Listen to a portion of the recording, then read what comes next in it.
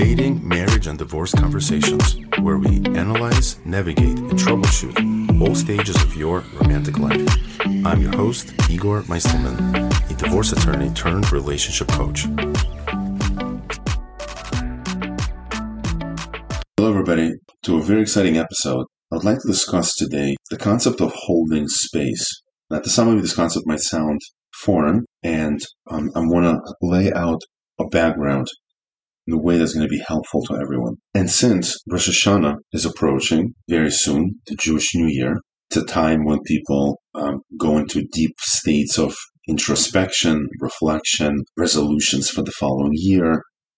I would like to explore from the perspective of what kind of relationship does God present to us, and if we are meant to emulate Him and be godlike human beings, then how do we express in our own lives and in our own relationships what He teaches us based on the way He expresses Himself to us? And where I would like to begin first is from a skill that is so fundamental to imago therapy, the type of relationship coaching that I do. Mirroring is the idea that when two people communicate, one of the things that needs to take place, and that's what allows for a deeper relationship to happen, is my ability to really make sense of what you're saying, and not just to process it intellectually, but to actually allow myself to experience what you are actually going through. See, there's a big difference between me just saying, okay, yeah, I heard you, and me actually internalizing what goes on in your world. And that divide is so wide, the gap is so huge, that many times when a couple comes in and sits in my office, and they're sitting across the desk from each other, as they attempt to communicate, the way they experience each other is as if they are literally universes apart. And many times I have to explain to them that this process of mirroring, the process of me actually making sure I really, really get what you're telling me, is the journey of building the bridges that connect your world and mine. And it's very unfortunate that many times in relationships, people just come in with certain preconceived notions that we're in a relationship, we're boyfriend, girlfriend, we're husband and wife, we're partners, long-term partners.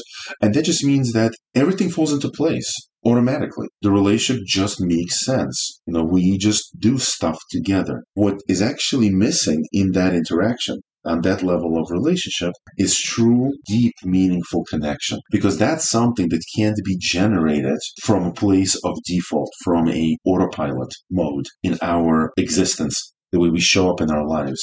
That type of connection can only happen when we put in a constant effort with intention to connect and to experience closeness. And so what mirroring does is it presents two important values, very fundamental values, to the way a couple can relate to each other. One, it allows me to confirm that I'm really understanding what you're telling me. So it's a very technical value, right? So let's just use as an example, right? So I say to you, I had a hard day at work today. And you say back to me, what I'm hearing you say is, you had a really hard day at work today. Right there at that moment, what you did is you made me feel and experience you as if you're really trying to enter my world and understand what is taking place in my life right now. So I'm having a hard time at work, I'm having difficult coworkers, or I'm having difficult employer or my supervisor, and you're just checking in with me and letting me know that I'm hearing you, I'm with you, and I'm really trying to understand what you're going through. But there's a deeper value to mirroring. And that value is, I want to deeply experience what it's like to be you. I really want to enter your world. I want to enter your world and get a sense of what's it like to be you. That is something that most couples never do. And if they do, it happens on a very casual basis without that deep connection that I'm describing. And so when you sit down with your partner, if you were to do this exercise, and you actually listen to them and then say, what I'm hearing you say is you're going through the following challenges at work. Am I getting you? Yes, you are getting me. Is there more about that? Yes. What I also want you to get is that when I go through these challenges, I really long for connection with you. I want to rely on you and connect with you deeply. So what I'm hearing you say is when you're going through these difficult times, you also want to connect to me and you want to know that you can rely on me. Am I getting you? And if you're getting the sense of where I'm going with this, that is the energy and the connection we want to generate. That this is the type of experience we want to give our spouses and to give ourselves. Because what happens if you continue this dialogue and you don't stop, you just keep going. What happens eventually, doesn't happen overnight, I have to make that disclaimer, but what happens eventually is that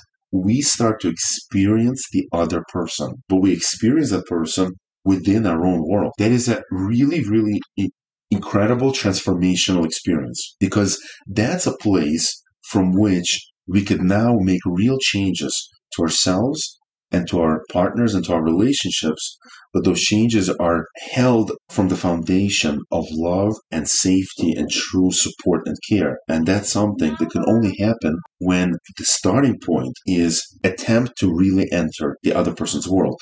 And therefore, the concept that we often use in the relationship coaching work is holding space. Can I hold space for the other person? Can I listen to you and not just listen to you from a place of, okay, you have a problem. All right, let's hear it. Let me throw out a couple of solutions for you. Can I just be there with you in that place where you are? Right? And there's a concept the rabbis discuss in the Talmud that there are three yokes that a man has to carry in his life. The yoke of Torah, the yoke of livelihood, Parnasa, and the yoke of Isha, a woman. And the question is, what does that mean? What is this yoke? And as we discussed in prior podcasts, right, that this idea of when the Torah says that a person has to have savlanut, patience, right? So one of my teachers taught this beautiful idea of, when you say in English, you say patience, it means, okay, I hold my breath. You're going through something and it's hard for you, but it's irritating me. So I'm just going to hold my breath until, the thing is over. And then I can kind of continue with my life. So I have patience. But the reality is that the root of that word in Hebrew is soivel, to carry someone, to be a porter, which means I put you on my back and I'll carry you through the desert. And I will be here for you through thick and thin, kind of as cliche as these words are, till death do us part. But there's real truth to it. It's, can I step out of my world into yours?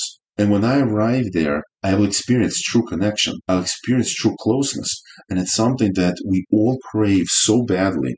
I mean, I cannot tell you how much couples come to my office and within first few sentences of the conversation, I already sense that there is this energy, invisible energy between them of deeply craving to connect and not knowing how, or experiencing their spouse from a place of disconnect and they want the closeness. And so what holding space does is it's almost kind of ironic and paradoxical because we tend to think of, you have a problem? I have a solution. Let's solve it. And what holding space does, it says, no. Step back and don't attempt to do anything except for one thing. Can you just hold the space in which I can experience myself, accept myself, come to terms with myself, and that way I can arrive at a healing that is a genuine, true healing versus some sort of a quick fix that really just puts a Band-Aid on the festering wound rather than actually solves and addresses the problem. Now, if you're wondering, well, what about this idea of holding space? Does it even have a source of any kind in religious sources, especially in religious Jewish sources? And I came across a fascinating concept. In the prayer services every day, we say that God holds space. How do we know this? It says, "Ugozir umekayim." He decrees, and then he makes the decree withstand. So the question is, how does he make something withstand if we sin all the time? We make mistakes all the time. So how is it possible that if he makes decrees and he wants the world to be a certain way, and that includes us carrying out his will, what happens when we violate his will? Where does that fit into the way he operates the world? And a thought that came to me, I thought it was such a beautiful idea, that's just it. The whole point is the way God expresses his love to us is he holds up the world every minute. He never steps back, right? That's the whole point, is Hashem never steps back. If he steps back, the world would collapse. That's our understanding, that God is constantly intervening in the world. So then what happens when we violate his will? He holds up the world even during the time that his will is being violated. And therefore, what is he doing? He's holding space. And within that space, we fall on our faces, we make mistakes, and we make those mistakes over and over again, and we make resolution not to repeat them, and yet we fall again and yet again. And what does God do? He stands back and he holds space. He gives us energy even while we're violating his will. Why? So we could have an opportunity to come back to him. And that's the type of manner with which we are meant to emulate him. And so ask yourself right now, how do you show up in your relationships? Are you tolerant? Are you intolerant? Are you judgmental with the close people in your life? Or are you accepting and loving and supportive as they struggle through whatever it is that they struggle with in their lives? And of course, the area within our lives where it's the hardest to do these things is our families, our spouses, our children. That's where, right, we expect things to be a certain way. We hope that there are certain perfections that unfold, when the reality is that is precisely where the most work is needed. That is where you can't just rely on autopilot and things will just happen by themselves. There is a deep need that things happen through the work of conscious effort to say, I want to hold space for you. I want to be here for you with no judgment, no expectation, no pressure. I just want to be in your world. I just want to be part of it. And therefore, it shouldn't be surprised that we have a saying such as, what comes from the heart enters the heart. Because the only way we can arrive as the source, that it's a heart expression, the only way that can happen is when we completely put ourselves aside and just create space within which the other person lives, and the other person can experience themselves from that somebody loves me and there's a total safety. And in that place, I can transform. That's a place where I could make change. I could confront my demons. I could confront difficult things. Couples come to my office and they're like, if only she was different, I'm telling you, our relationship would be totally transformed. If only he just fixed a couple of these things, our relationship would be a totally different world.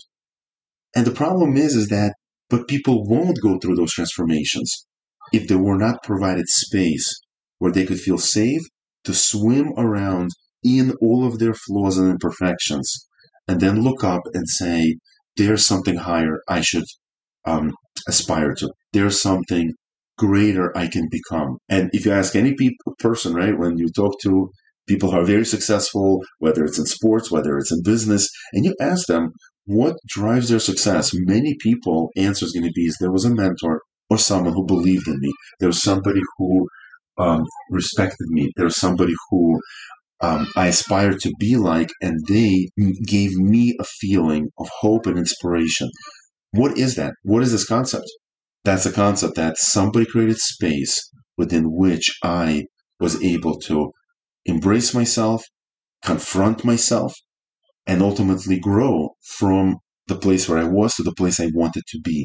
And all of that was possible because somebody created space and held it for me so that I can go through my transformation.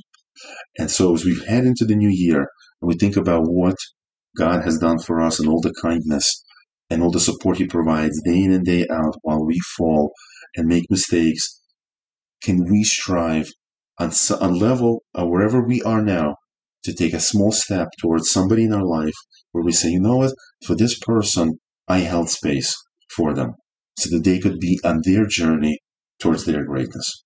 Thank you for listening. Thank you for joining us today. For questions, comments, topics you'd like to hear more about, or to try our 24-week relationship challenge, email us at relationshipreimagined@gmail.com.